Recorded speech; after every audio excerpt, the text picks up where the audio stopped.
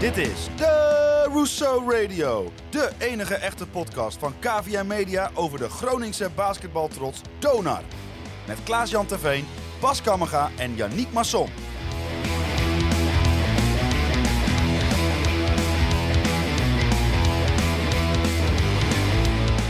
Vanuit de headquarters van KVM Media is dit jouw favoriete podcast over onze noordelijke basketbaltrots Donar. En het is playoff time. We blijven weer binnen de landsgrenzen en gaan het in de kwartfinales opnemen tegen Yoast-United. Kortom, we zitten met lichte playoff koorts op zolder van de headquarters. Dit is seizoen 3, aflevering 33 van Dourisseau Radio.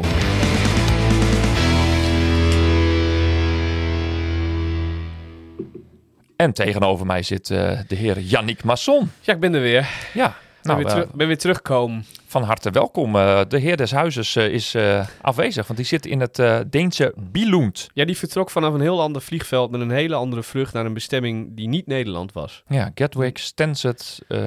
Ja, hij vloog vanaf Southend, volgens mij. Southend. Niet helemaal zeker. Alright. Ja, Southend. Al die vliegvelden ook, jongens. Ja. In elk geval, nee, Heathrow vloog hij. Heathrow moet ik zelf. goed zeggen. Maar Ja, Heathrow, hij moest heel vroeg weg, wat natuurlijk niet echt voor Klaas-Jan Terveen weggelegd is, het vroege opstaan. Nee, en heb je ook nog een uur thuisverschil? Ja, dus we hebben elkaar voor het laatst gezien de avond van tevoren, want ik lag nog lekker te maffen en toen was tuurlijk. hij al vertrokken. Ja. Nou, hij is Dus, inmiddels ook geland. Hij is veilig aangekomen. Gelegoland, zou ik ja, maar zeggen. Ja, Gelegoland. Daar moet hij donderdag heen. Oh, wauw. Ja, dat zal waarschijnlijk zijn hoogtepunt van de week worden. Ja. Ja, dat denk ik wel. Moet haast wel. Ik denk dat Klaas-Jan... Legoland vindt hij misschien, denk ik, wel een van de leukste plekken op aarde. Dat moet toch wel. Wordt blockparty dan. Ja, dat wordt een enorme blockparty. Ja, heerlijk man. Nou ja, dus, maar goed, we hebben de sleutel gekregen en we kunnen gelukkig toch even een afleveringje opnemen. Want er is toch wel weer het een en ander gebeurd deze week. Ja, we hebben nieuws zat eigenlijk, hè? Eigenlijk wel. Ja. Ik denk dat we dat uurtje zo weer gaan vollullen. Maar voordat we zover zijn, gaan we altijd eerst eventjes kijken of er nog iets buiten het basketbal gebeurd is. Waar we het over moeten hebben. Ja, en jij hebt ongeveer 29.000 Engelse voetbalstadions van binnen gezien. Dus ik zou denken dat je daar... Van binnen en van buiten, ja. Oh, van buiten ook, ja. Ja, nee, ik ben ook nog even langs het stadion van Arsenal gewandeld natuurlijk. Want dat kon ik niet laten. Emirates. Het Emirates Stadium, inderdaad. Maar wij zijn bij... Klaas en ik zijn bij Chelsea-Brentford. 0-2. Uitslagen doen er niet toe. Spurs tegen United. 2-2. En bij Charlton Athletic tegen Port Vale geweest. 3-2.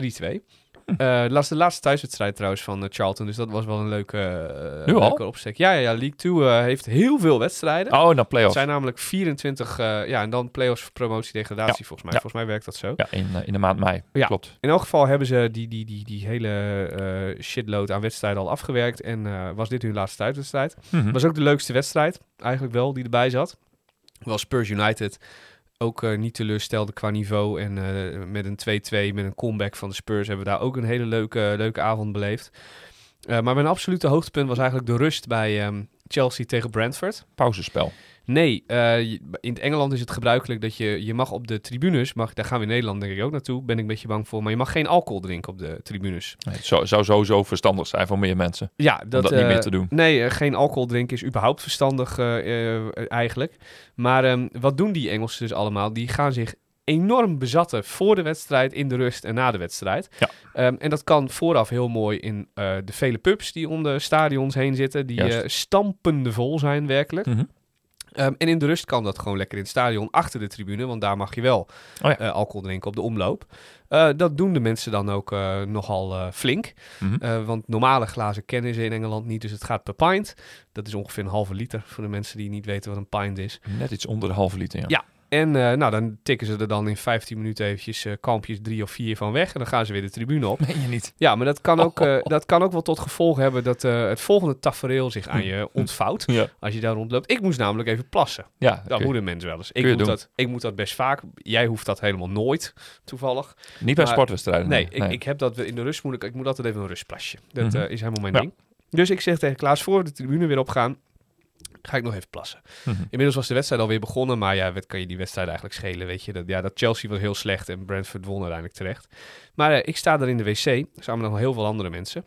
En er vormt zich langzaamaan een beetje een rij bij het hokje. Want je hebt een pisbak, maar je hebt ook altijd zo'n hokje. Sommige mensen gaan liever in zo'n hokje. Nou, dat moet je allemaal lekker zelf weten. Maar ik draai mij om en wat schetst mijn verbazing.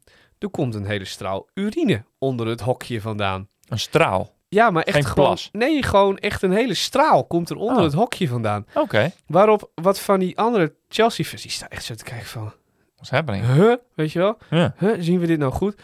En die voorste, die gast, die roept met dat prachtige Britse accent... Mhm. Mate, you're peeing in the wrong fucking direction. Waarop het heel even stil wordt in het hokje. Oh. Het plassen stopt. Ja. Die gozer zich waarschijnlijk omgedraaid heeft. Ja. En je vervolgens gewoon netjes het in de wc hoort klateren, zeg maar. Want iedereen was ook een beetje stil geworden. Zeg van, wat gebeurt hier nou? Geweldig. Ja, en dat leidde tot applaus. De hele wc heeft even... Alle mensen die er stonden hebben even geapplaudisseerd voor de jongen. Toen hij eruit kwam, nog een keer geapplaudisseerd. Hij schaamde zich verder ook niet, want hij wist werkelijk niet meer wat voor en achter was. Maar dat hadden we al gemerkt. Letterlijk niet. Nee. Ja, maar het is wel het meest rare wc-plasje wat ik ooit meegemaakt heb in mijn leven. Ongelooflijk. Ja, je maakt wat mee. Ja, als je naar heel veel voetbalwedstrijden gaat in Engeland, dan krijg je dit soort taferelen. Het is niet anders. Wat heb jij meegemaakt, Bas? Nou, ik ben vooral in en rond huis geweest. Want ik heb, denk ik wel meer dan 2 volledige etmalen snoeker gekeken. Dus ik heb ook een beetje met het Britse eiland bezig gehouden. Ja, met ook dat geweldige Britse commentaar erbij bij de BBC. Ja, uiteraard. Zoveel mogelijk. Zoveel als ze daarvan uitzenden. Want helaas kunnen we niet alles meekrijgen van de BBC. Omdat wij niet de BBC 4 ook nog ontvangen. En ik ben vroeger wel. Maar, ja, en ik ben niet zo handig met allerlei illegale streams. Dus voor de gevallen dat de BBC niet uitzond, heb je dan Discovery Plus, waarin je ook gewoon 12 verschillende talen kan kiezen. Bijvoorbeeld ook Pools of Hongaars. Snoeken met Pools commentaar, prima. Ja. Dat is af en toe wel eens leuk, ja. Maar voor de mensen die het snoeken niet helemaal volgen... Dat is een biljartspel met 6 gaten rondom de groene tafel. Een groene tafel, heel groot, met 15 rode ballen en nog 6 ballen van allerlei andere kleuren. En met de witte bal moet je die er dan in proberen te krijgen. Ja, en waar we met voetbal wel eens zeggen van... voetbalwedstrijd duurt 90 minuten. Ja. En aan het eind winnen de Duitsers. Is het bij snoeken meestal zo? Nee. Een snoekenwedstrijd duurt in dit geval 25 frames, denk ik. Nou, de finale duurde zelfs best of 35. Ja, 35 frames. Ja. En aan het eind wint iemand van de Britse eilanden. Maar... Nee, maar nu niet meer. Nee. Want vanavond hebben we gezien dat... de Belg Luca Brecel, een 28-jarige man uit België, dus voor het eerst van het Europese vasteland het toernooi gewonnen heeft. Ja, wereldkampioen werd. Ja, dus dat was super leuk om dat te volgen. Dat deed ik ook een beetje werkmatig, maar daarvoor hoef je niet alles te kijken hoor. Daar kun je ook gewoon wat korte berichtjes over typen. Maar ik volg het snoeker al toch al ruim 30 jaar. En eigenlijk ook elke keer maar 2 weken in het jaar, want dat toernooi duurt zo lang. En de finale duurt dan 2 dagen. En dat ging nu bijna tot het gaatje, zeg maar. Tot de pocket. En het was erg leuk om te zien. En een hele spectaculaire winnaar ook. Die veel risico in zijn spel legt en aanvallend speelt. En dat is wel weer lekker verfrissend bij sommige spelers die wat meer verdedigend spelen. Hoewel daar, als je dat op topniveau hebt, is dat ook weer is ook een beetje mooi. Wat ik met golf heb, ik kijk ook snooker. Sinds een jaar of 5 denk ik dat ik het echt wel een beetje probeer te volgen als er grote toernooien zijn. Mm-hmm. Maar het is een beetje hetzelfde als met golf. Je moet mensen altijd een beetje uitleggen wat er nou precies leuk aan is. Ja. En als je dat een beetje goed doet en je zet er een wedstrijdje bij op en je helpt de mensen een beetje met spelregels en waarom iets nou precies knap is of niet. Ja. Dan vinden eigenlijk de meeste mensen het uiteindelijk toch stiekem wel leuk. Ja, en dan is het wel het geheim van om in te stappen, zeg maar, op het hoogste niveau, zeg maar, wat er gespeeld wordt. Je moet niet gaan kijken naar iemand die alle rode ballen mist, want dan schiet het niet echt op in het spel. Nee, in deze finale was het zo dat eigenlijk als een van beide spelers een kans liet liggen, dat de andere dan ook meteen het hele frame afmaakte. Dus dan merk je echt wel dat het topniveau is. Ja, dus dat is echt wel super gaaf. Ja. Goed, we zijn al ver over de 7 minuten, maar goed, we zijn met z'n tweeën, dus we hebben veel tijd vol te lullen. Ja, we hebben niet Klaas-Jan die ons af en toe afremt in onze ongeremde enthousiasme over hele random dingen. Nee. Maar goed, laten we het toch maar over basketbal gaan hebben dan, want dat verwachten de luisteraars toch een klein beetje van ons. Eerst nog heel eventjes terug naar vorige week. Toen hadden we hier onze grote vriend... Victor Gadevors. Ja, die zat hier op zolder. En eigenlijk heb ik er wel hele leuke reacties op gekregen, gehoord, gelezen van iedereen die heeft geluisterd. Ja. Dus, hij is nog niet online voor de gewone leden, volgens mij. Nee, maar als gewone man en vrouw. Als die dit luisteren, onze petje.af leden, die hebben 1 week voorsprong gehad om toch even iets extra's te bieden. En daar hebben we er dus ook een heel aantal van, want daar krijg je dan ook de reacties van binnen. Ja. Maar tegelijk, of zeg maar een dagje nadat deze online komt, gaat Klaas-Jan waarschijnlijk vanuit Denemarken de aflevering ook online zetten. Hij heeft zijn laptop bij zich, dus dat moet lukken. Zou moeten kunnen. Ja, nee, maar het was hartstikke leuk. Aardige gozer, de Zlatan van het Zweedse basketbal, maar daarvoor moet je maar even luisteren. En wat nog grappig is, het script gaat alweer helemaal overhoop. Boeien. Maar we gaan Zweden tegenkomen. Oh, ja. In Istanbul. Ja. Leg even uit. Ja, we hebben Nederland heeft vandaag de indeling gekregen, het Nederlands basketbalteam, voor het pre-Olympisch kwalificatietoernooi. Voor de duidelijkheid, je hebt de Olympische Spelen. Om daaraan mee te mogen doen, moet je een kwalificatietoernooi spelen om je te kwalificeren. Maar je hebt dus ook een toernooi om mee te mogen doen aan het Olympisch kwalificatietoernooi. Ja. Het is, de Belgen zouden zeggen, dat is te zot voor woorden. Hè? Maar dat is het ook wel een beetje. En als wij als Nederland, ik weet niet, ik ben de tel een beetje kwijtgeraakt, maar we hebben toch meer dan 20 wedstrijden op rij nu verloren. Ja. We hebben ook niet een gemakkelijke pool. Nee. Ja, we hebben niet eens een gemakkelijke pool. Maar dan ga ik je ook nog vertellen. Die 4 landen die jij hebt gezien, dat zijn België, Kroatië en Zweden dus. Ja, en voor de duidelijkheid, je moet eerste worden in de pool om je te kwalificeren voor het kwalificatietoernooi. Ja, en dan moet je ook nog winnen van de winnaar van de andere pool. En daar zit bijvoorbeeld Turkije in. Ja. Dus ook nog eens een keer. Dat is het gastland. Dus het is allemaal een theoretische kans. We weten nog niet eens wie de bondscoach wordt. En welke spelers ermee. We weten wel in welke maand het is. Volgend jaar augustus. Als ik de Nederlandse basketbalbond een tip zou mogen geven. Laat Varagic nog lekker eventjes dit toernooitje afmaken. Ja, als die beschikbaar is. Volgens mij is hij op de... En ook als hij niet beschikbaar is, dan koop je dat. Dat hebben we met Matthew Otter gezien. Dan koop je dat maar af of zo. Weet ik veel hoe je dat doet. Ja, dat was een goede combinatie, zeg maar. Clubcoach en bondscoach. Ja, maar doen ze België gewoon wel, hè? Ja, het kan ook wel. Alleen het is niet altijd de meeste. Je moet niet bij een club die voor het landskampioenschap en weet ik veel wat allemaal er zit. En nu, de timing valt ook wel mee. Het is nu in augustus. En vorig jaar zaten we natuurlijk met het eindtoernooi in Praag. Ja, de eerste week van september. Nou, dat is wel een beetje lullig. Ik heb al die wedstrijden onder Varagic tot nu toe gezien. Waarvan 1 zelfs live in de hal. Dus ik heb echt wel een goed beeld van. Of tenminste, ik heb een goed... Ik denk dat dat Varagic op de goede weg is. Dat hij een goede groep jongens bij elkaar heeft die echt graag voor het Nederlands team willen spelen. Die ook begrijpen wat hij graag wil. Dat straalt het team in ieder geval uit. Ja, wat ook niet heel erg onbelangrijk is. En veel jonge jongens daarbij. Dus ik zou zeggen, laat die man nog lekker even dit pre-Olympisch kwalificatietoernooi doen met dezelfde groep jongens. Want ik denk dat dat team daarvan beter wordt. Maar ik denk ook dat je dan de grootste kans hebt op een resultaat. Ten opzichte van dat je nu een nieuwe bondscoach aanstelt die dan eerst weer moet gaan kijken wat wil ik eigenlijk en met welke spelers wil ik dat doen.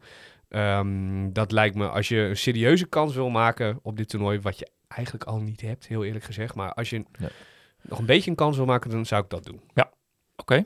Nou, het is mijn tip, hè? Wie ben ik? Het is mijn tip, ja. Het format van het toernooi, je hebt dus 2 poeltjes van 4. En ik denk dat er ook nog kruisfinales tussen zitten, gezien de speeldata. Dus dat je uiteindelijk 5 wedstrijden speelt om door te kunnen komen. Maar goed, we gaan het afwachten. Dan gaan we eens even naar afgelopen vrijdag. Ja, ik zat... We hadden de avond vrijgenomen, Klaas en ik, want wij zaten natuurlijk in Londen met z'n tweeën. Ja. En wij hadden ons genesteld voor de Blauwpunkt TV in onze Airbnb in Crystal Palace. En via Klaas' zijn telefoon was het mogelijk, want het was een beetje een verouderd model tv, maar om toch via een streampje op de tv ook beeld te krijgen. Casten. En dus wij hebben daar heerlijk zitten kijken naar Filou Oostende tegen Donar. En uiteindelijk na ongeveer 1,5 kwart kregen wij wel een beetje door. Nou, wat wij van tevoren gedacht hadden dat het slechtst mogelijke scenario is. Dat we namelijk gewoon redelijk kansloos zijn en we rustig moeten afwachten hoeveel punten verschil het uiteindelijk wordt. Dat gebeurde ook. Ja. En dat is aan zich niet heel raar in een uitwedstrijd bij Oostende. Maar een beetje teleurstellend was het wel. Ja. Zijn er dan nog lichtpuntjes uit die wedstrijd te halen? Nou, dat we reboundend wederom goed waren. We hadden 1 rebound meer dan Oostende ook uiteindelijk. 29-30. Okay. En nou zegt dat niet heel veel, maar als je een wedstrijd met bijna 20 punten verschil verliest, dan betekent dat in elk geval dat je sterke punt in die wedstrijd wel behouden hebt. Maar er was 1 heel vervelend ding, dat is dat Victor Gallenfors ook eens een keer in een negatief daglicht gezet kan worden dan nu. In de zin van, de beste man was 0 op 8 vanuit het veld en had 2 punten vanaf de vrije worplijn uiteindelijk. Dat is niet veel. Nee, en dat helpt niet mee, aangezien Victor toch wel een van onze 3 scorers is, samen met Steph Branch en Clay Mounts. Nou, Klee was ook niet super efficiënt. Uiteindelijk kwam tot 11 punten. Branch kwam tot 16 punten. Die zat er dan wel weer redelijk lekker in. Maar eigenlijk voor de rest... Het kwam er gewoon niet uit. We werden vrij makkelijk aanvallend goed verdedigd door Oostende. We kwamen niet tot goede schoten in ritme. Het was niet eens dat we heel veel meer turnovers hadden of zo dan Oostende. Nee, wij kwamen gewoon niet tot goede scoringspogingen. En we werden gewoon heel vaak goed verdedigend afgestopt door Oostende. Dus Gerja heeft goed geleerd van de thuiswedstrijd voor de wedstrijd in Martini Plaza. Die Oostende natuurlijk verloor. Zorgde ervoor, had zijn ploeg goed voorbereid. Zijn ploeg was nu ook wel scherp. In Plaza waren ze net niet helemaal scherp natuurlijk. Controleerde het tempo. Had het hogere schotpercentage. Had de betere aanvallen. En wist verdedigend gewoon heel goed wat Donar wilde en ging doen. En het plan B bij Donar, wat meer van buiten schieten of wat meer midrange schieten, wat af en toe geprobeerd werd, dat liep eigenlijk ook voor geen meter. Dus dan krijg je zo'n soort wedstrijd tegen Oostende. Heel simpel. En Oostende had ook nog wat voor te spelen natuurlijk. Hè? Ze wilden graag nog eerste worden. Ja, dus zij moesten ook wel winnen. Ja. Dat was voor hun heel belangrijk. En wij moesten eigenlijk ook winnen om een kans te houden op die tweede plek. Precies. En Den Bosch verloor uiteindelijk toch van Charleroi. Dus als wij gewonnen hadden, dan hebben we ook nog naar zitten kijken. Het laatste stukje. Maar toen hadden we heel weinig aandacht. Want toen hadden we inmiddels ook visite van Groningers die ook in Londen waren. Dus, maar dat hebben we nog wel even aangezet. Maar Den Bosch verloor uiteindelijk. En als wij dus gewonnen hadden van Oostende, waren wij tweede geweest. Precies. Dan hadden we de wedstrijden tegen Yoast helemaal niet hoeven spelen. Nee, want dan hadden we een weekje extra pauze gehad. Ja. Maar goed, uiteindelijk won Antwerpen juist wel weer in Leiden. In extremus. Want daar hing het ook nog weer vanaf. Daar hebben we nog wel met aandacht naar zitten kijken. Want dat was zo spannend dat we even geswitcht zijn tussen Den Bosch en Leiden. Ja. Antwerpen besliste de wedstrijd echt in de laatste seconden. Met een hele goede drive naar de basket en een goede lay-up. Maar daarvoor miste Maarten Bouwknecht vrij worpen voor Leiden. En we hadden een beetje het idee dat ze bij Antwerpen de gedachte hadden. Er is zo weinig tijd te spelen.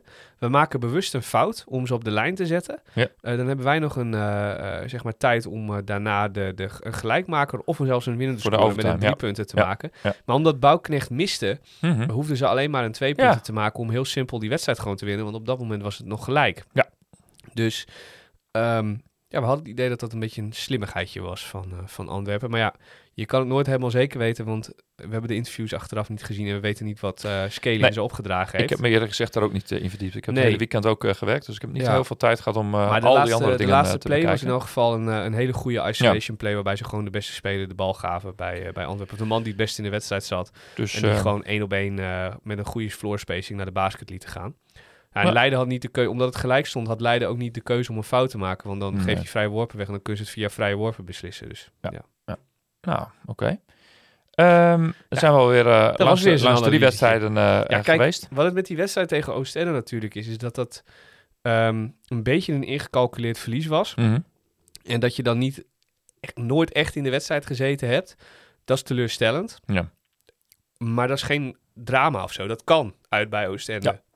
Dus daardoor wordt het eigenlijk een beetje een niet-zeggende wedstrijd. Ja. Het is niet goed en dat is jammer. En ik denk dat Stiemac er meer van gehoopt had en een betere, in de voorbereiding betere dingen gezien heeft dan wat hij op de vloer gezien heeft tegen Oostende.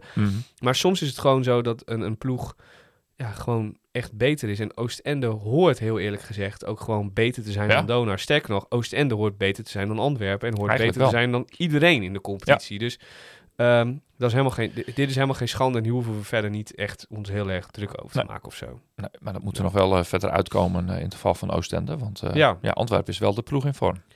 Antwerpen is op dit moment de absolute topfavoriet voor de B-Next-titel. Ja. En dat nog terwijl Butterfield heette die jongen geloof ik, die uitgevallen is.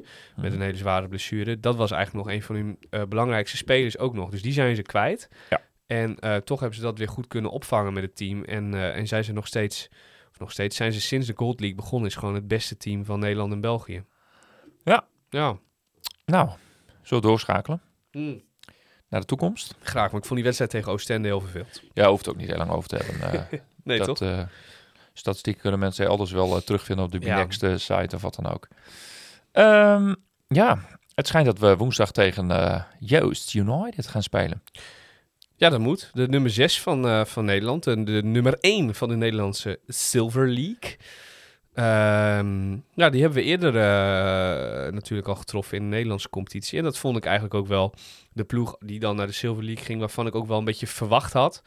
Oké, Feyenoord had gekund, maar ik heb wel altijd het idee gehad dat ik dacht, ja, Yoast gaat 6e worden. Mm-hmm. En dat hebben ze ook voor elkaar gekregen. Dus die gaan we lekker treffen in een best of 3 in de kwartfinales. Gelukt, ja.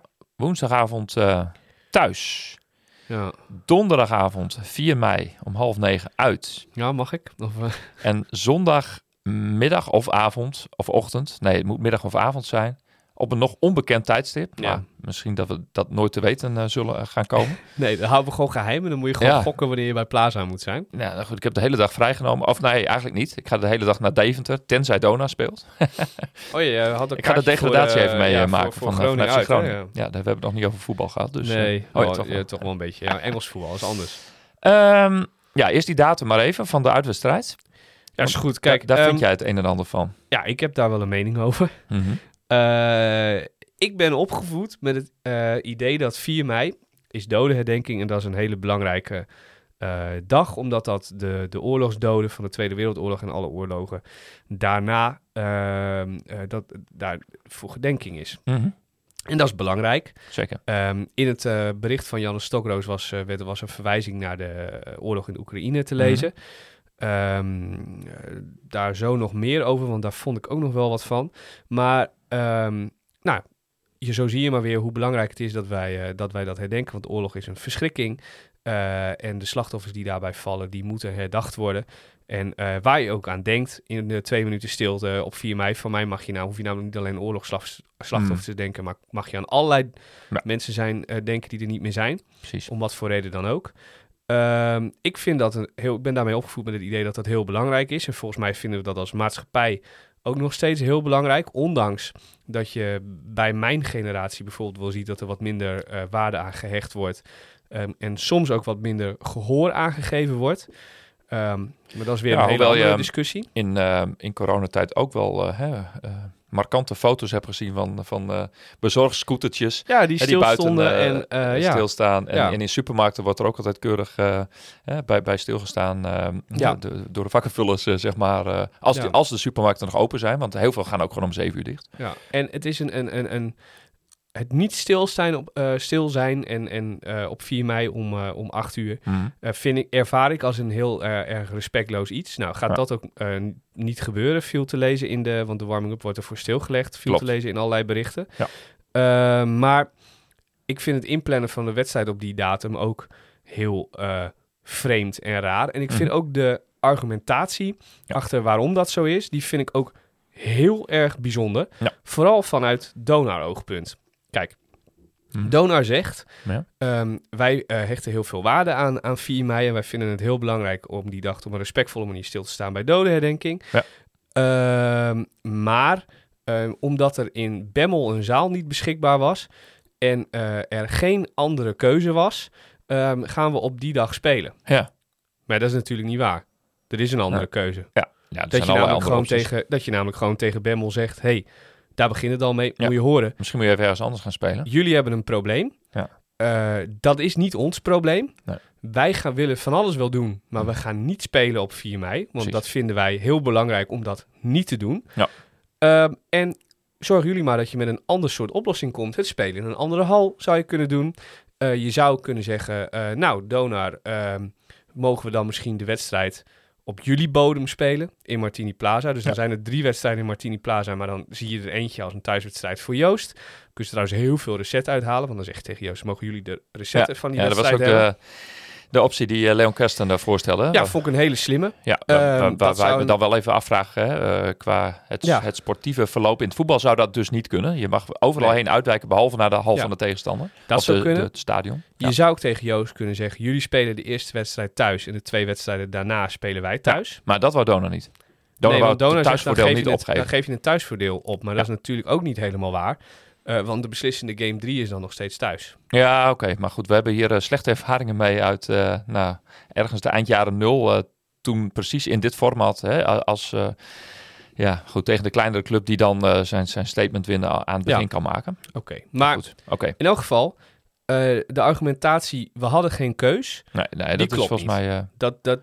Er zijn legio andere keuzes. Dus ik kan me niet voorstellen dat geen een van die keuzes niet ook gemaakt had kunnen zijn. Buiten dus het feit dat ik überhaupt dus aan de voorkant al vind, als je 4 mei echt zo belangrijk vindt, dan zeg je tegen Joost, het is jullie probleem. En desnoods verlies je reglementair met 20-0. Ja. Het is jullie probleem en het is niet ons probleem. Ja. En wij doen in elk geval niet. Wat het jammerlijke van deze hele kwestie is dat dus ook al een jaar bekend was dat de hal niet beschikbaar was. Nou, dan heb je volgens mij een Binext-organisatie die daarin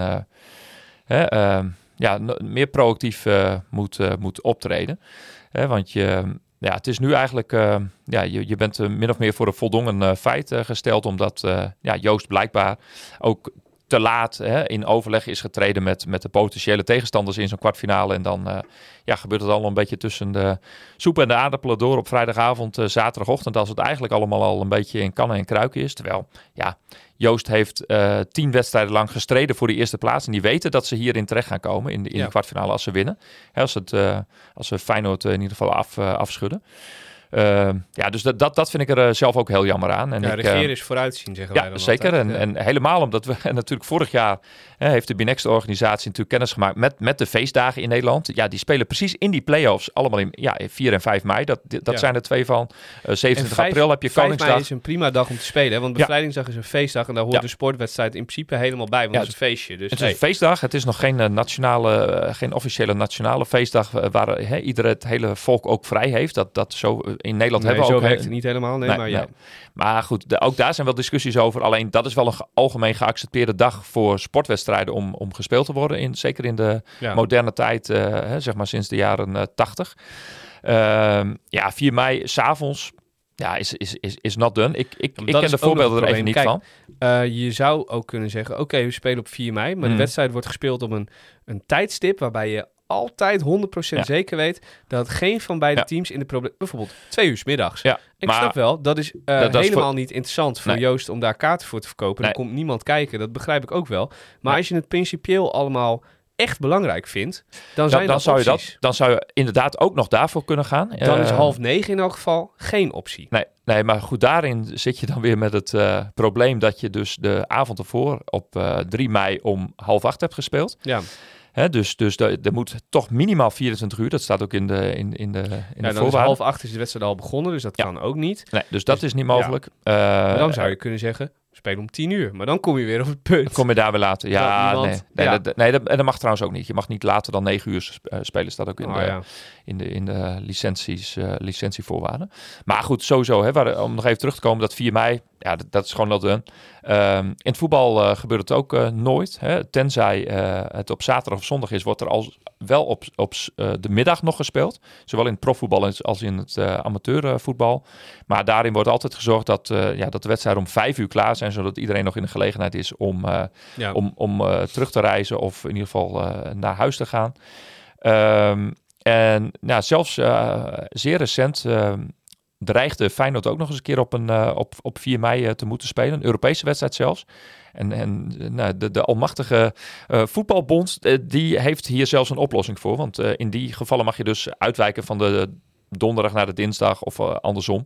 Dus de nationale feestdagen worden in internationale competities, zelfs in het voetbal, wordt daar rekening mee gehouden. Ja, 4 mei is dan natuurlijk ook geen feestdag, maar een herdenkingsdag. Ja. Maar juist dat is nog veel belangrijker, omdat het zo'n gevoelige kwestie is waarin het eigenlijk om respect gaat en Nou, kijk, en het is wel heel raar om te merken dat er dus wel dingen worden afgelast en verplaatst, bijvoorbeeld op Koningsdag, omdat er dan geen politie inzet mogelijk is. Waarschijnlijk weinig mensen komen kijken ook. Ja, maar dit is een veel meer principiële keuze. Ja, het is hartstikke jammer.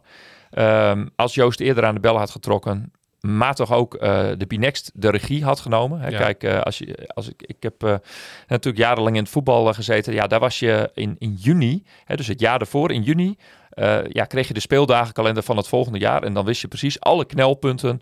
Ja, tot en met de laatste wedstrijd van de play-offs van alle clubs. En als er dan iets aan de hand is, dan weet je. Dus dan kun je een jaar van tevoren alle scenario's al gaan uitwerken. En we hebben ook gezien dat Den Helder mag uitwijken naar dinsdagavond 2 mei. Dus was ook nog een optie geweest voor Donar. Toch eens een keer op onze eigenlijk vaste doordeweekse avond te gaan spelen. Want dat is ook al heel lang geleden dat we een keer op dinsdag hebben gespeeld. Ja, daar las ik ook nog wat. Ik weet niet meer van wie dat tweetje was. Maar ik las een tweetje over Donar van iemand die het onwijs jammer vond dat er weer een wedstrijd op de woensdagavond gespeeld werd. Ja, nou goed, dat is de nieuwe realiteit. Hè? De Europese wedstrijden zijn eigenlijk altijd op woensdag. En in een competitie waarin je 2 keer in de week speelt, is de woensdag heel logisch. Omdat je dan zowel kan uitwijken naar de vrijdag als naar de voorliggende zondag, zeg maar. En dat, zo gaat het allemaal. Dat is ook niet anders dan het is. Nee, in het verleden, in de DBL, dus de Nederlandse competitie, speelden we vaak 3 keer in de week. Dinsdag, donderdag, zaterdag of zondag. En was de vrijdag een verboden avond eigenlijk. Dat had toen nog met allerlei de samenwerking met het amateurbasketbal te maken. Nou, dat is helemaal losgelaten. Dus blijkbaar is dat ook een argument geweest waarvan waar nu eigenlijk niemand tegen heeft geageerd. Want vrijdag is ook steeds vaker een speelavond. Is ook een prima speelavond op zich natuurlijk, vrijdagavond. Maar het is bijna ideaal. Ja. Tegenwoordig met alle andere dingen die er al op zaterdag en zondag te doen zijn. Maar goed, laten we weer een voetbalgrapje maken, maar laat ik dat nou vooral niet doen. Nee. De keukenkampioen-divisie, daar gaan we volgend jaar wel concurrentie van krijgen. Maar goed. Wat kan ik er nog aan toevoegen? Nou, ik had nog dat, wat ik zei, daar kom ik nog wel even op. In het stukje van het bericht van het bestuur, wat onze voorzitter met de beste bedoelingen ongetwijfeld getypt heeft, daar vond ik nog een communicatiedingetje in zitten waar ik in elk geval jeuk van kreeg. En misschien ben ik dat alleen hoor, en dan is dat ook hartstikke prima. Maar daar stond in dat voor mij is het elke dag 4 mei, gezien de situatie in Oekraïne. Ja. Dat klinkt op het eerste oor, kun je dat zeggen? Nee, hè? Maar dat klinkt in eerste instantie klinkt dat hartstikke goed en nobel en begrijp ik ook wat daar staat. Ja. Maar in tweede instantie wordt daarmee de voorgaande argumentatie dat het spelen op 4 mei, dat er echt geen andere keuze was, wordt daar alleen maar vager van. Want eigenlijk wil je daarmee benadrukken dat je het heel erg belangrijk vindt, maar vervolgens uit je argumentatie blijkt dat je het dus kennelijk niet zo belangrijk vindt. Omdat er of dat het onderdeel is van het dagelijks leven of zo. Heb ik het een beetje uitgelegd. En het is natuurlijk geen onderdeel van het dagelijks leven, want het is maar 1 keer dodenherdenking. En het is maar 1 keer 4 mei, dus ongelukkig zou ik daar graag als stickertje op ik zag nog het woord helaas viel daar nog in op. Dat het dus, maar goed, het is een beetje... Nou ja, normaal gesproken ben jij van de communicatiepuntjes, maar dat, dat ben ik ook zeker. Nee, dit had sowieso anders moeten. Nou, dat is nog wel het laatste punt hierover dan. Dit is weer na de ophef. Dit had allemaal voorkomen kunnen worden door dit donderdag of vrijdag voorafgaand. Toen, de standen waren nou eenmaal zo. Het is niet zo dat de hele ranglijst nog op de kop is gekomen op vrijdagavond. Dus iedereen wist dat dit ging gebeuren. Ja, dit had het eerste statement ook moeten zijn op zaterdag. Dat scheelt heel veel onrust en... mailtjes en posts en reacties van mensen die zich hier aan storen. Heel veel mensen die zich hier heel erg gaan storen. Wat mij betreft heel begrijpelijk. Ja. En dan is het nu, op maandag zijn de reacties gekomen. Dus op de eerstvolgende werkdag. Ja. Dat is op zich een redelijke termijn. Alleen, het is wel een situatie die al eerder was te voorzien. En dat is nog weer jammer. Nou, laat ik er dan ook nog even over zeggen dat ik de reactie van Donar dus en de argumentatie van Donar niet begrijp, niet helder vind en ook niet vind kloppen. Maar dat het eerste probleem überhaupt dat Yoast-United dit als oplossing ziet, daar vind ik nog veel meer van. Maar helaas zijn wij de Donar-podcast. Wij hebben... dat vind ik compleet respectloos. We hebben zicht in de plattegrond van de verkoop voor deze wedstrijd. Ja. Nou, ik kan je zeggen dat niet echt storm loopt. Begrijpelijk ook. Want waar kom je ook in terecht? Hè? En iedereen die wel graag naar die wedstrijd wil, die op zijn of haar eigen manier deelneemt aan het respect wat er ongetwijfeld ook in want dat kunnen we in de basketbal ook heel goed. Dat gaat gebeuren. En die 2 minuten van 8 uur tot 2 minuten over 8, dat gaat helemaal goed komen. Daar ben ik ook heilig van overtuigd. Mm-hmm. Alleen wat er daarna ontstaat, een half uur lang inspelen zonder muziek. Ja. Want Ja, dat vind ik dan ook weer zoiets. Ja, jullie zijn in Leicester geweest, hè? Bij die even... want dat was gaat prima hoor, inspelen zonder muziek. Alleen het is een heel raar schouwspel. Het is een beetje gepiepen en het is een beetje... Het is veel gepiep en geroep. Ja, en in die zin... Ja, je hoort wel heel goed wat de assistentcoaches er allemaal van vinden. Die klappen waarschijnlijk heel hard. Maar het is een beetje bijzonder. En daarna gaat waarschijnlijk de volumeknop weer helemaal open. Ja, dus het is een rare toestand. Een rare situatie. Maar als je wel naar de wedstrijd toe gaat... Ik heb er vanuit allerlei overwegingen voor gekozen om dat toch maar niet te gaan doen. Nee. Omdat ik het er gewoon niet mee eens ben. Nee, ik ook niet. Maar als je er wel heen gaat, heb ik nog wel, waar ik nu spontaan aan denk, een klein oproepje. Mm-hmm. Ga in het zwart. Het is een dag van nationale rouw. Ja. Ga helemaal in het zwart. Ja, daar wordt bij de spelers ook wel over nagedacht om een soort rouwbandje, zeg maar, om het shirt heen te plaatsen. Dus dat wordt dan wel duidelijk. Het wordt wel een soort statement. Voor degenen die erheen willen, kaarten die zijn krijgbaar via donor.nl/uitwedstrijden. Ja. Goed. Dat gaan we doen. Die teams. Herinner me nog even. Wie zit er allemaal weer in dat team? Bij Yoast. Ja. Onze eigen team kennen we nou langzamerhand wel. Ze hebben een van de topscorers van de competitie met Cole. Mm-hmm. Dat is een hele gevaarlijke speler. Die hebben wij hier thuis overigens redelijk goed afgestopt. Ondanks dat hij best wel tot veel punten kwam. Maar hij neemt ook bijna alle schoten bij Yoast. Op het moment dat het even niet lekker loopt, dan geef hem vooral de bal. En dan gaat de rest aan de kant en dan moet hij het eigenlijk oplossen. Mm-hmm. Maar naast dat hebben ze nog wel een paar vrij aardige spelers. Spencer Levi is daar een van. De beste man speelt center. Is eigenlijk een power forward, maar speelt center bij Yoast United. Met nummer 14. Hij haalt gemiddeld in 31 minuten als starter een double-double met 11 punten en 11 rebounds in de competitie. Haalt er nog eventjes 1,5 assist bij, maar dat is dan wat minder belangrijk. En welke competitie hebben we het nu over? Nationaal of ook de zilver? Alles meegerekend. Ja, Nationaal is zilver. Ja, okay. Oh, ja. En tenminste, zo lees ik het. Uh-huh. En hij is niet super lang, maar hij is wel heel atletisch en heel sterk. Dat is een jongen die we vooral een beetje uit de paint moeten houden. Ja. Nou is ons dat al een keer gelukt. Want in de thuiswedstrijd, weet ik nog, die staat me nog helder voor de geest, kwam hij er werkelijk waar niet aan te pas tegen Donar. Dat komt ook omdat als hij buiten de paint speelt, hij heeft geen jumpshot. Hij kan geen jumpshot nemen. Dus dan is hij aanvallend compleet ongevaarlijk. En als iemand niet echt in de paint komt en je bokst hem goed uit, dan is hij rebound ook een stuk minder. Maar laat dat nou net het meest ingewikkelde zijn, omdat hij dus fysiek zo sterk is. Andere interessante speler is, let op, Sigfredo Casero Ortiz. De point guard met nummer 3 bij Yoast. Hij is eigenlijk een beetje hun tweede scorer achter vrolijke vriend Cole.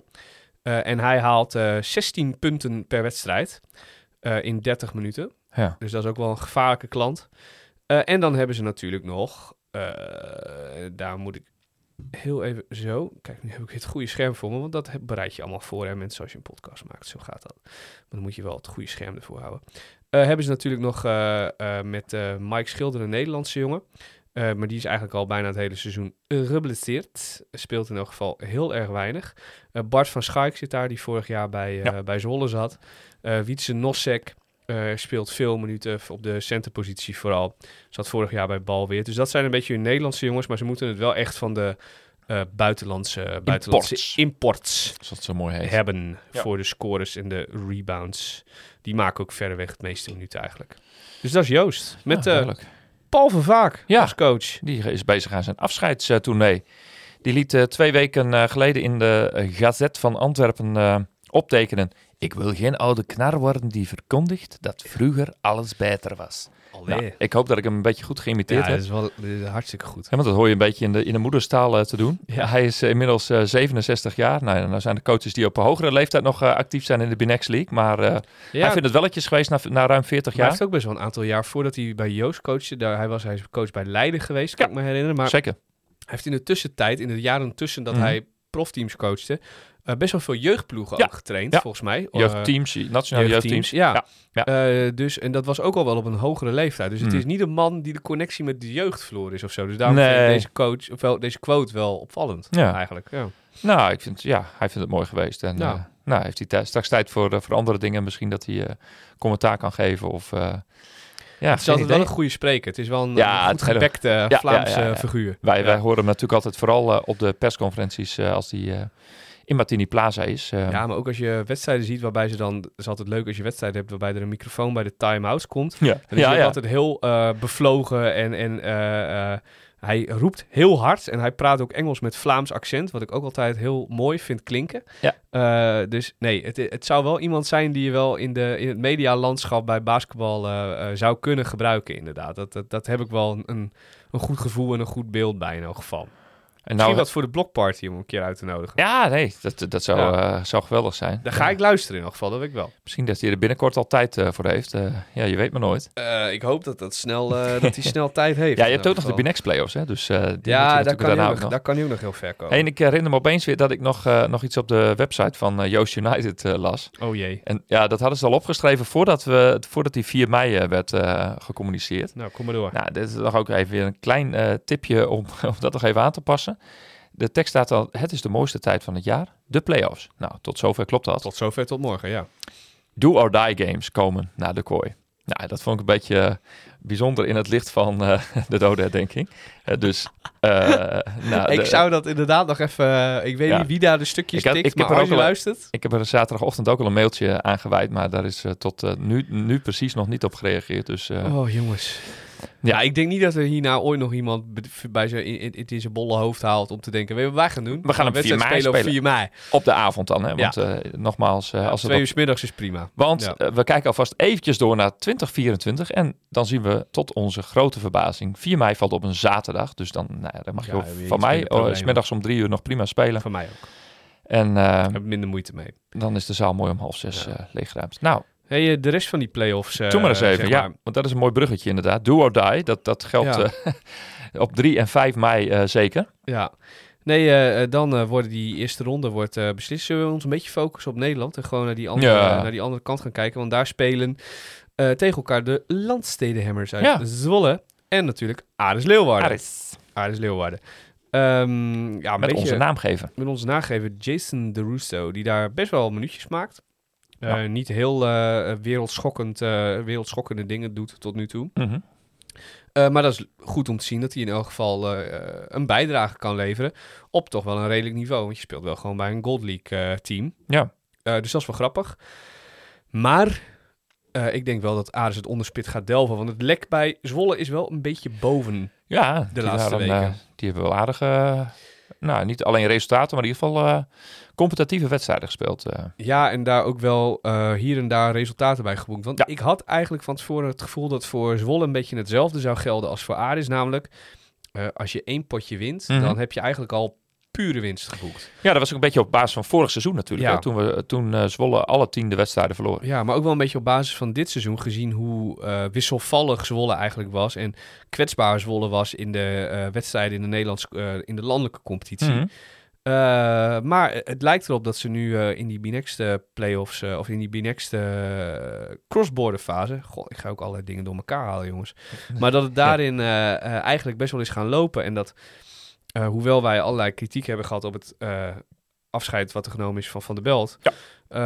dat op dit moment het toch allemaal wel redelijk draait. Mm-hmm. Maar ja, dan zijn ze nu ook aan de stand verplicht om de favoriete rol in deze serie waar te gaan maken. En Aris... uit te schakelen, helaas. Ja. Hoe goed Vincent van Sliedrecht dit seizoen ook gedaan heeft met Aris. Ja. En voor de verliezers ligt er natuurlijk nog een route in de B-Next playoffs. Dat is het leuke aan dit format. Dat als je die landelijke playoffs verliest, dat het niet meteen over is. En als Aris eruit ligt, dan denk ik dat ze zeker een hele goede kans hebben om nog wel een rondje door te komen. Ja. Want ik denk dat ze ook tegen de Belgische Silver League teams gewoon wel een goede kans hebben om een potje te winnen. Dus ja. Dat lijkt me niet het einde van de wereld. Nee. Nou, de winnaars... als we van Yoast winnen, komen we in de halve finales tegen Den Bosch. Gaan we niet op vooruit lopen, maar dat is de loting. Nee, dat klopt ik even af op het ongelakte hout wat deze tafel kennelijk is. En voor Zwolle en of Aris geldt dat Leiden wacht in de halve finales vanaf 10 mei. En dat is volgende week alweer. Dus het gaat vanaf nu hartstikke snel achter elkaar door. Ja, dit is die periode in het seizoen waarin wij vorig jaar op een gegeven moment in een ritme kwamen waarin we om de dag voor mijn gevoel een nieuwe podcast online hadden. Ja, klopt. Ja, toen waren we een beetje in de overdrive. Ja. En dat moeten we nu een beetje gedoseerd doen. Ik denk dat we vooral ook een beetje aan die maandagavond moeten blijven vasthouden. Ja, ik had het er met Klaas-Jan nog over in Londen. Wij zaten even na te denken, maar wij zijn vorig jaar bij alle playoff-wedstrijden geweest, zowel uit als thuis. Ja. Behalve de uitwedstrijd tegen Mechelen. Mechelen, ja. In de playoffs. Ja. Die zijn we toen niet geweest. De Thomas Koenens game noemen we dat nog altijd. Ja. Maar voor de rest zijn we overal. Dus wij waren ook... Nou, we waren punt 1 aan het eind van de playoffs een partij geld kwijt. Dat we hebben allebei eerst een maand op water en brood geleefd. Ja. Want en bier. Het is allemaal... En bier, ja. Want ja, het is water of bier. Of koffie in mijn geval. Maar...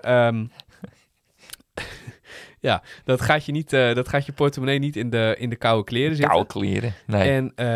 Maar dat was wel hartstikke leuk. Maar daardoor kwamen we inderdaad wel een beetje in een soort van hypere toestand. Ja, dat we elke keer weer dachten van... En we moeten weer dat zoldertje op. Welkom in de playoffs inderdaad. Ja, daar ben ik voor het eerst in die val getrapt in 2004. Toen begon het heel rustig in de kwartfinales met Almere. Maar uiteindelijk ben je 4 weken later 13 wedstrijden verder. En ben je het hele land 87.000 keer doorgereisd. En dat gaat wel eens ten koste van je nachtrust, moet ik zeggen. Ja, maar het is wel... Dit is de leukste tijd van het jaar voor elke basketbalfan. Denk ook. En dat vinden onze luisteraars ook. Want elke keer in de playoffs ontstaat er weer een piekje. Dus misschien dat de rest van Nederland dan ook meeluistert. Want ik heb het idee dat we juist in Groningen wel een beetje een stabiele fanbase hebben opgebouwd. Ja. Man, het is wat. Het is allemaal wat. Ja, nee, maar... Nee, dat denk ik ook. En we gaan het dit jaar niet zo gek maken, want ik heb scriptie en jullie hebben nu een best wel drukke baan allebei. Dat we al die wedstrijden weer gaan bezoeken. Maar ik zat toch met Klaas-Jan. Klaas-Jan die had de agenda er alweer bij. En die zat van, dan moet ik werken, maar dan ben ik vrij en dan moet ik dat even verplaatsen. Wel, als we dat dan halen, die wedstrijd, dan kan ik daar wel heen. In die zin hebben ze het nu wel goed gedaan om de data allemaal te prikken. Dus dat ook de B-Next playoffs en de nationale playoffs op dezelfde dagen vallen inderdaad. En dat je in je agenda daar al rekening mee kan houden. Dus daar ben ik heel blij mee. Nee, dus ga vooral zelf thuis ook een beetje puzzelen. Ja. Want het is hartstikke leuk om dit allemaal een beetje te volgen. 10, 12, 14, 16, 18 mei. Onthoud dat eventjes. En die thuiswedstrijden die zijn superleuk. En die zullen de meeste mensen ook wel meemaken. Maar nogmaals, dames en heren, ga vooral in die play-offs ook een keer een uitwedstrijd mee. Want dat is punt 1 gezellig. En punt 2 steun je de ploeg ermee. Dus, hartstikke leuk. Hey, ik heb nog even een heel klein onderzoekje gedaan naar alle prijzen. Daar heb je misschien op Twitter voorbij zien komen. Ja, klopt. Nou, dat is best wel een interessant onderzoekje. Ja, was wel leuk, hè? Tenminste, ik heb het vorig jaar gedaan. Alleen toen heb ik het voor mezelf gehouden. Niet gepubliceerd. Maar ik dacht, ik gooi het er nu ook gewoon even op. En daarin heb ik gekeken naar sowieso welke ploegen de dag na dat bekend was welke wedstrijden gespeeld werden, ook al de kaartverkoop hebben gestart. Ja, voor duidelijk, het gaat dus over de ticketprijzen die ploegen hanteren voor playoff-wedstrijden. Ja, maar ook de kaartverkoop, of die al begonnen is. Ja. Er waren op zaterdagochtend nog 2 ploegen die nog even niet gestart waren. Dat waren Den Helder en Feyenoord. Maar Feyenoord was er heel als de kippen bij om vervolgens op zondag te zeggen van iedereen kan voor €4 naar binnen. En bij Den Helder bleek er geen kaartverkoop te zijn. Want die laten iedereen gratis naar binnen bij hun de start van de B-Next playoffs. Nou ja, prima toch? Ja, nee, ik denk niet dat je daar problemen mee krijgt in Den Helder. Maar dat zou in Groningen nog wel een probleem zijn. Nee, in Groningen kan dat niet. En dat is nog weer van een hele andere orde. Maar uiteindelijk zou je als de B-Next League ook toe willen. Düsseldorf model. Maar je moet naar placering toe. Hè? Dus dat iedereen in ieder geval een vaste zitplaats heeft. Dat scheelt heel veel in het voorkomen van gedoe. Ja, laten we het zo maar even noemen. Maar goed, heel veel, alles is teruggelezen op Twitter. Maar het meest opvallende van dit onderzoek was dat ze voor de B-Next Silver League ronde zeg maar, van de playoffs vragen bij Aalst tegen Apollo. Dat is de hoogste prijs. Dat is €20 voor een kaartje. Ja, dat is best duur. Ja, dat vond ik Voor de rest ligt de range dus tussen gratis kaarten en meestal rond de €10. Hè, en dan zijn er wat 10, €15. Ja, bij Ares vragen ze 6,25. Bij Donar gewoon de reguliere competitieprijs €15. Sommigen zitten net 17, 18, 19. Ja, bij Donar wordt het in de play-offs vaak pas duur op het moment dat we de beslissingswedstrijden of finale spelen. Ja, daar zit dus een staffel in. En straks als het 10 mei is, dan in ieder geval na zondag. Dus maandagochtend zal ik ditzelfde geintje nog eens een keer weer herhalen. En dan kunnen we kijken hoe dat in de halve finales uitpakt. Ja, ik vond het wel interessant, want ik vond het dus inderdaad ook interessant om te lezen dat een Aalst bijvoorbeeld €20 vraagt voor een kaartje, wat echt best wel veel geld is voor het niveau waarop zij spelen. En Ja. Maar er is misschien ook een vraag aan Kevin Verhulst. Wat is eigenlijk de normale prijs? Want dat had je volgens mij niet erbij gezet, Nee, toch? nog niet. Nee, en bewust ook niet hoor. Nee. Want ik heb, het is een vergelijkbaar verhaal voor iedereen de eerste play-off wedstrijd. En ik vermoed, maar dat is nog even een aanname van mij. Ik heb daar niet nader onderzoek naar gedaan. Dat zij gewoon een eenheidsprijs hebben in het hele jaar. Dus alle wedstrijden zijn €20. Alleen dan is het nog wel aan de maat. Want dat is best veel, ja. bij ploegen als Oostende betaal je €18. Bij Antwerpen 17,5. In Nederland is Leiden de duurste volgens mij, toch? Ja, klopt. Maar Leiden hanteert dan weer een verschillend tarief voor wedstrijden tegen tussen aanhalingstekens topclubs en de andere clubs. Ja. Om op die manier extra uit te cashen. Ja, ze hebben ook een kleinere hal, waardoor ze meer recetten moeten hebben per persoon. Ja. En iets unieks aan Leiden is natuurlijk dat ze ook gewoon nooit meer stoppen met die verkoop. Ook al is de wedstrijd al geweest. Voor de duidelijkheid, dames en heren, als u naar de B-Next finale tussen Donar en Leiden van vorig jaar wilt. Ja. Dus er zijn nog kaarten. U denkt bijvoorbeeld, ik vond Austin Luke en Marcus Edison toch eigenlijk best wel leuk om naar te kijken en best wel goed. Voor het plakboek kunt u gewoon nog kaarten verkopen. U kunt daar met terugwerkende kracht nog bij geweest zijn. Ja. Het is helaas... U heeft er dan geen actieve herinneringen aan, maar... En helaas weten we de uitslag ook al. Ja. Anders was het misschien nog wel een leuker geintje geweest. Ja. Maar goed. Even zien. Wat dat betreft de play-offs. Dit is een leuk gebbetje toch? Ja. Die andere play-offs. Ja, dan heb jij het natuurlijk over de Euroleague. Nee, dat is trouwens ook leuk. Want Real Partizan kunnen we dan nog heel even snel benoemen. Die wedstrijd werd gestaakt omdat er volgens mij 20 spelers... 21 spelers uitgestuurd werden. Als in, die werden disqualified. Want dat brak gewoon even een massale vechtpartij uit op het veld. En dan denk je, normaal. Ze waren een beetje aan het duwen en een beetje met... Zijn 2 spelers gewoon geblesseerd geraakt. Tegen elkaar aan het praten. Nee hoor, er werden gewoon volledige worsteltackles een van die gasten heeft een spierblessure gehad en de andere heeft een bloedende lip eraan overgehouden. Ook, ja, niet normaal. Maar daar wil ik dan nog wel even over zeggen. Dat die spelers van Real Madrid, die hebben kennelijk nog nooit beelden gezien van Belgrado. En hoe het er bij Partizan aan toe gaat. Nee, want die mogen dus vanavond, dinsdagavond. We zitten van maandag op dinsdagnacht. Moeten ze daar nog weer heen? Nou, ik hoop dat ze in Belgrado de politie een beetje uitgerust hebben. Want ik zie dat niet helemaal goed komen, gezegd. Maar goed.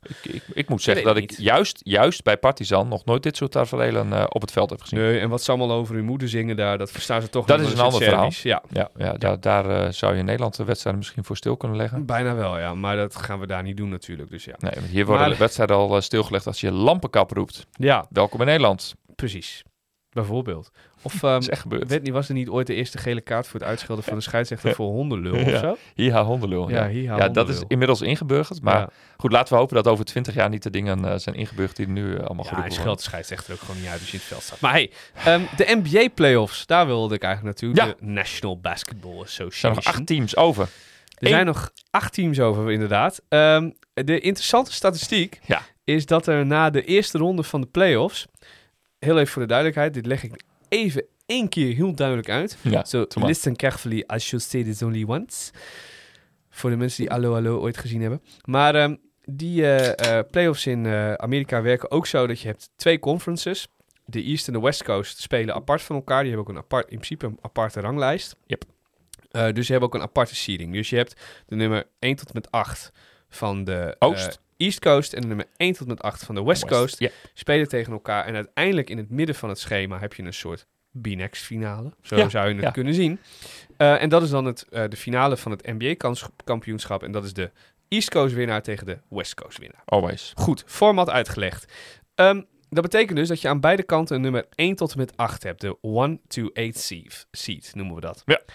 Nu wil het wonder wat er in de NBA gebeurd is. Ja, het is een wonder. Er is een 1 seed, een 2 seed, een 3, een 4, een 5, een 6, een 7 en een 8 seed doorgegaan naar de volgende ronde. Bingo. En dat is bingo, want dat is nog nooit eerder in de historie gebeurd. Miami is de 8 seed, dat is de meest bijzondere. Die hebben de als eerste geplaatste Milwaukee Bucks uitgeschakeld. Ja. Dat was aan de East Coast. Die hebben 82 wedstrijdjes bovenaan gestaan en die dachten van het is... Nee, toen kwamen ze Jimmy Buckets. Jimmy Butler kwamen ze tegen, beter bekend als Jimmy Buckets. En die gaat altijd aan in de playoffs. En dat was ook niet het geval. En die bracht Miami voorbij Milwaukee. Het Milwaukee van de Greek Freak Giannis Antetokounmpo. Oh, daar is nog een mooie persconferentie van te zien. Ja, want Antetokounmpo die werd na de uitschakeling van de Bucks gevraagd. Jullie waren de 1 seed. Het is weer niet gelukt. Dit keer weer zelfs uitgeschakeld door de nummer 8. Ja. Zie je dit nu als falen? Waarop Antetokounmpo heel even stil bleef. En de verslaggever van dienst de les las met de volgende regels. Michael Jordan speelde 9 jaar in de NBA. Ja. Daarvan werd hij zoveel keer kampioen. Ja. Waren de rest van de jaren falen? Ja, precies. Waarop die verslaggever even moest nadenken. En toen zei Giannis Antetokounmpo, er is geen falen in sport. Je bent altijd onderweg naar iets en het kan altijd mislukken. Maar dat het onderweg een keer mislukt is onderdeel van de reis. Het was een heel... Kijk het vooral even terug. Het was een heel filosofisch antwoord. Maar het klopte wel. Ik was het er heel erg mee eens. Hij ging ook nog op de werkvloer van die journalist in. Van of hij op zijn werk altijd de beste was of zo. Ja, precies. Ja. Maar hij bleef heel rustig. Wat ik heel gaaf vond. Want hij kookte overduidelijk van binnen wel een beetje van woede. Uiterlijk rustig. maar hij was uiterlijk heel rustig. En hij bleef ook heel netjes en beleefd in zijn antwoord. Dus hartstikke goed. Daar kunnen sommige voetballers na de bekerfinale nog iets van leren. Ja, precies. Goed. Een ander redelijk unicum is dat we aan de andere kust, aan de West Coast, daar krijgen we in de volgende ronde de nummer 6 tegen de nummer 7. 6-7. En als je het format een beetje kent, maar ik leg het nu even weer uit voor de mensen, dan begrijp je dat dat betekent dat de nummer 7 heeft de nummer 2 uitgeschakeld en de nummer 6 heeft de nummer 3 uitgeschakeld. En dat is ook redelijk uniek in de NBA.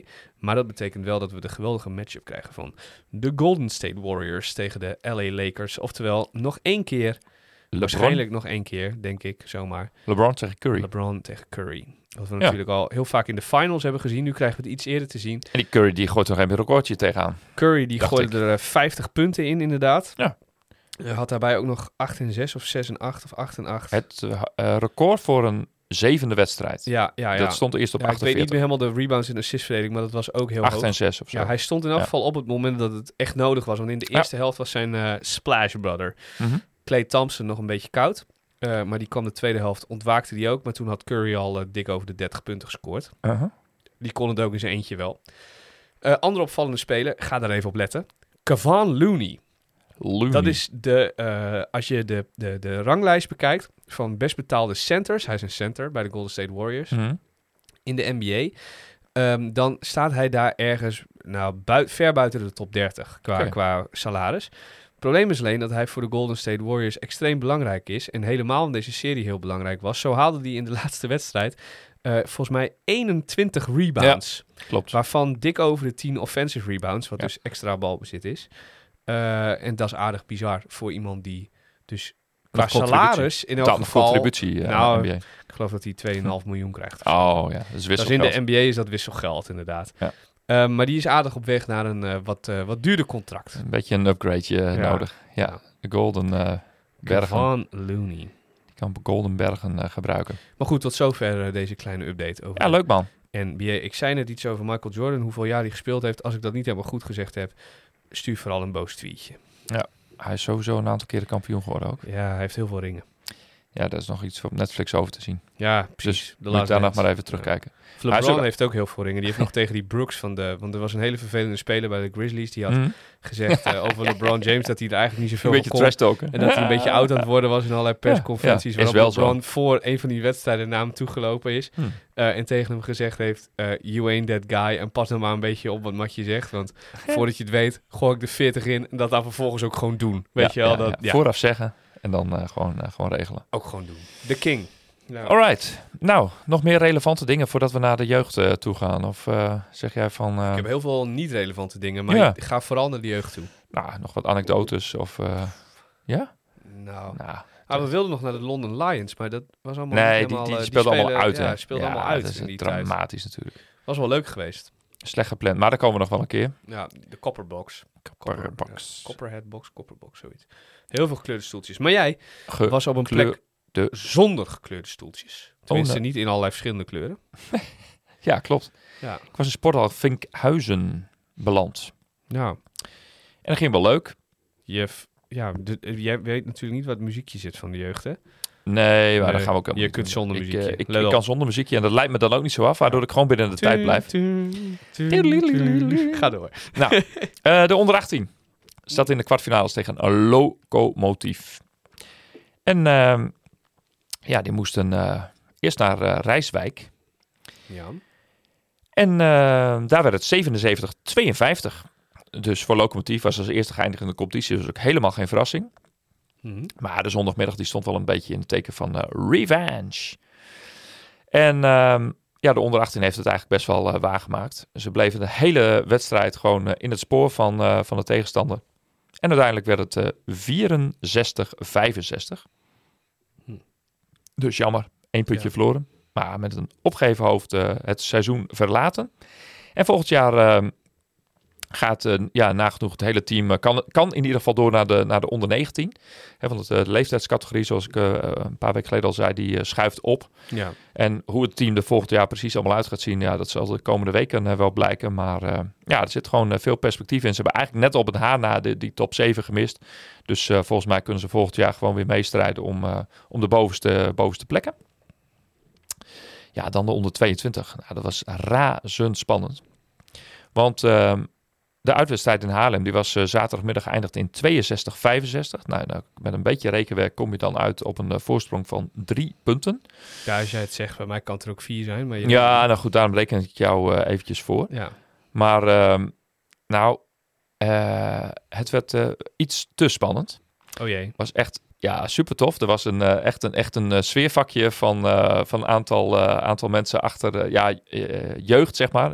Met trommels en een van zo'n beatbox waar allemaal de muziekjes uitkwamen die we ook in Martini Plaza horen. En er was gewoon echt een leuk play-off sfeertje. Maar het team, er waren wat jongens bij en ik ga zeker geen naam en toenaam noemen, want dat is een beetje flauw. Maar die raakte een beetje in de war. Nou, die waren een beetje wiebelig. En of dat dan komt door die wedstrijd van de dag ervoor... of door de spanning of de omstandigheden, geen idee. Ja, of alles tegelijk. Ik ben ook niet de journalisten uit gaan hangen... maar heb daar gewoon lekker als toeschouwer en als liefhebber staan kijken. En ik heb dat team 5, 6, 7 keer gezien. Ja, dat is normaal gesproken altijd een hele stabiele unit, zeg maar. Zeker tegen een ploeg als Triple Threat. Maar goed, het bleef super lang spannend... Haarlem begon er zelf een beetje in te geloven. En het was... ze hadden 1 speler extra ten opzichte van de zaterdagmiddag. Dat was Randall Wiel. Ja, dat was ook wel hun bepalende speler. Alleen, die kreeg op een gegeven moment een technische fout. Moest even gaan zitten, even weer bijkomen. En toen kwam hij toch weer in de wedstrijd. Maar... door hard te blijven werken, hard te verdedigen, goede rebounds te pakken, bleef de onder 22 in de wedstrijd. En werd het uiteindelijk een gelijk spel. Oh. Dus dat was echt ongelooflijk.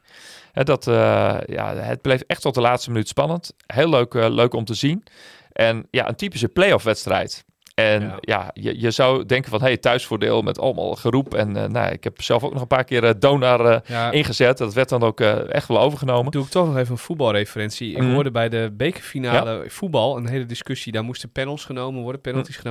Of het nou een voordeel of een nadeel was, of je bij je eigen publiek een penalty moest nemen. Omdat sommige spelers in de war konden raken van hoe het gejuich van hun eigen, of het stil zijn van hun eigen publiek, en ook van de support van hun eigen publiek, kon extra druk druk Nou, je zal zomaar 6 meter over de lat schieten. Hè? Dat is allemaal mogelijk. Ja, dat heet je Brian.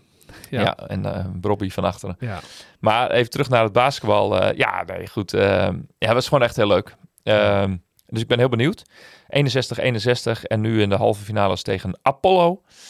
Nou, in het basketbal werkt het zo dat je dus als hoogst geplaatste ploeg mag kiezen of je uit of thuis speelt. Dus of je thuisvoordeel zo ziet dat je thuis begint of thuis eindigt. Of dat je uitvoordeel hebt, zoals jij vorig jaar heel vaak die is zeker zo. Want, dat is nog wel een mooie factor. Kijk, Haarlem, onder 22, die heeft maar 1 busreis gehad voor de tweede wedstrijd. Ja. Terwijl Donar al op en neer in de bus was geweest. Nou is Haarlem-Groningen nog niet een hele wereldafstand. Maar vanuit Amsterdam, zoals je weet, een eindje. Is alles buiten Amsterdam is heel ver rijden. Vooral voor mensen die in Amsterdam wonen. Maar wat is nou het gekke? In Amsterdam heeft Donar al een keer gewonnen van Apollo. En thuis gingen we 2 keer onderuit. Dus, 1 keer ben ik bij geweest. Dus heel erg benieuwd met wat voor teams komen. Kijk, Apollo 1 speelt op vrijdagavond de thuiswedstrijd tegen Aalst. De uitwedstrijd tegen Aalst, sorry. Want ze spelen 3 mei thuis. Dus... heel erg benieuwd met wat voor team ze komen. Maar Apollo is regerend landskampioen. Ja. Zou zomaar kunnen dat we zaterdag en zondag tegen hun moeten. 22 team is praktisch ook hun eerste team. Dus grotendeels wel. Ja. Dus, maar dat wordt nog heel erg leuk. Onder 18 uitgeschakeld, onder 22 door. En die gaan we natuurlijk ook nog weer zien op de HMBT in Vinkhuizen. En dat daar een mooi sfeertje hangt, dat is al wel duidelijk. En een mooie kantine erbij. Ja, wel leuk dat het sfeervakje bij de jeugd ook... Ja, was heel erg leuk. ding Dat was mooie trommels erbij en springen en juichen en doen. Dus ik hou daar heel erg van. Het is alleen jammer, dat ook erg cool. Heel erg jammer dat die gasten allemaal zo actief in het basketbal zijn dat ze eigenlijk niet inzetbaar zijn in Martini Plaza om daar de sfeer want dan moeten ze zelf altijd spelen of zo. Of andere activiteiten voor de clubs doen. Maar goed, het is sowieso leuk om te zien wat voor beleving dat was. Ja. Alright. Ja, nou dan zijn we... dat was de jeugd. We zijn aardig rond. We hebben aardig volgeluld weer. Ja, gewoon weer een uurtje. Dat verwachten mensen ook van ons. Nu Klaas er niet bij. Scheelt wel weer een half uur, want vorige keer was het volgens mij 1,5 uur de reguliere uitzending. Ja. Goed, laten we niet te veel meer lullen. Ik gooi het afkondigingsmuziekje erin. Want? Rest mij nog de luisteraars te bedanken voor het luisteren. Kijk. Nou, dank dat je meer dan een uur meegeluisterd hebt. Je kunt ons allemaal volgen op Twitter. Yannick via Yannick Masson. Klaas-Jan via @Klaasiegrun en mijzelf via @Donar2014. De Dourisseau Radio is op Twitter, Facebook en Instagram te volgen via @DonarPodcast. Je kan je op deze podcast abonneren in je favoriete podcast app. De Dourisseau Radio is een productie van KPM Media. KPM, hoe kom ik daar weer bij? KVM Media. Volg hen via @KVM Media en neem een kijkje op kvmedia.nl. Dit was seizoen 3, aflevering 33 van de Dourisseau Radio. En ook in deze play-off tijden blijven we het roepen... Tot donar!